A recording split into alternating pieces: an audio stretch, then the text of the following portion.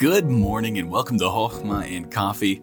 We finished the book of Matthew, and so we are going to begin a series through a new book. We're going to be going through the book of James together. Now, I know we are in different times, but the transition has taken place. We have a new president in the office, and maybe you're anxious, maybe you're worried, seeing some of the things that he's already been doing. But friend, again, remember our last podcast, we serve the King of Kings. We do. But James, the reason we're choosing James as we're moving forward is it's the New Testament's Proverbs, basically. And he gives us such practical wisdom that we can use every single day. And I promise you this, we need God's wisdom, if not now more than ever. And so, friend, we will begin this series, and I hope that it will be a blessing to you.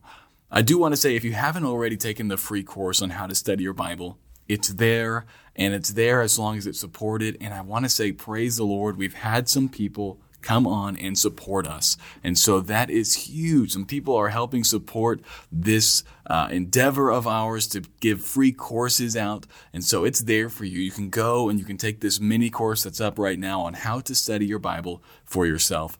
And so I'd encourage you to do that. I'll leave the link in the description of the podcast. Let's jump into James. We're going to look at verse 1 today. It says this: James, a servant of God and of the Lord Jesus Christ, to the 12 tribes which are scattered abroad, greeting.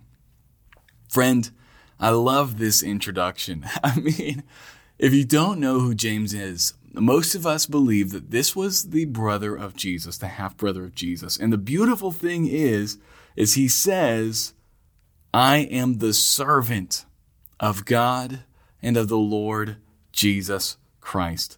Friend, this is pretty crazy that Jesus' own brother, or even if it's not Jesus' brother, whoever this is, James, he says, I am the servant of God and of the Lord Jesus Christ. He didn't go around, touting his accolades and trying to show people how smart he was or how important he was. He said, no, I am a servant of God and of the Lord Jesus Christ. And I serve God to the 12 tribes which are scattered abroad.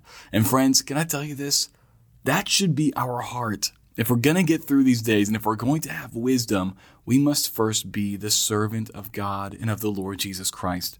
If you've studied the book of Proverbs, you know that wisdom only comes to those who are humble. Pride is something that causes God to push us away. And so we must humble ourselves to the attitude of a servant, knowing that God is not our servant. We don't boss him around and he doesn't run around doing things for us on our timetable. We are God's servants. Friend, is that your attitude today? Do you view God as somebody who's supposed to obey you and do what you want him to do when you want him to do it? Or do you view him as the boss? And whatever he wants you to do, whenever he wants you to do it, you do it because you are his servant. That will take humility. But I'll tell you this. It's been said that the person who can bow before God can stand before anyone. And so I encourage you, may we be the servants of God. May we realize we are not his counselor. We are his servants. May we serve him and watch as he gives us his wisdom and boldness to stand, even when everything around us seems to be shaking. Well, I hope you have a great day today, and I'll talk to you tomorrow.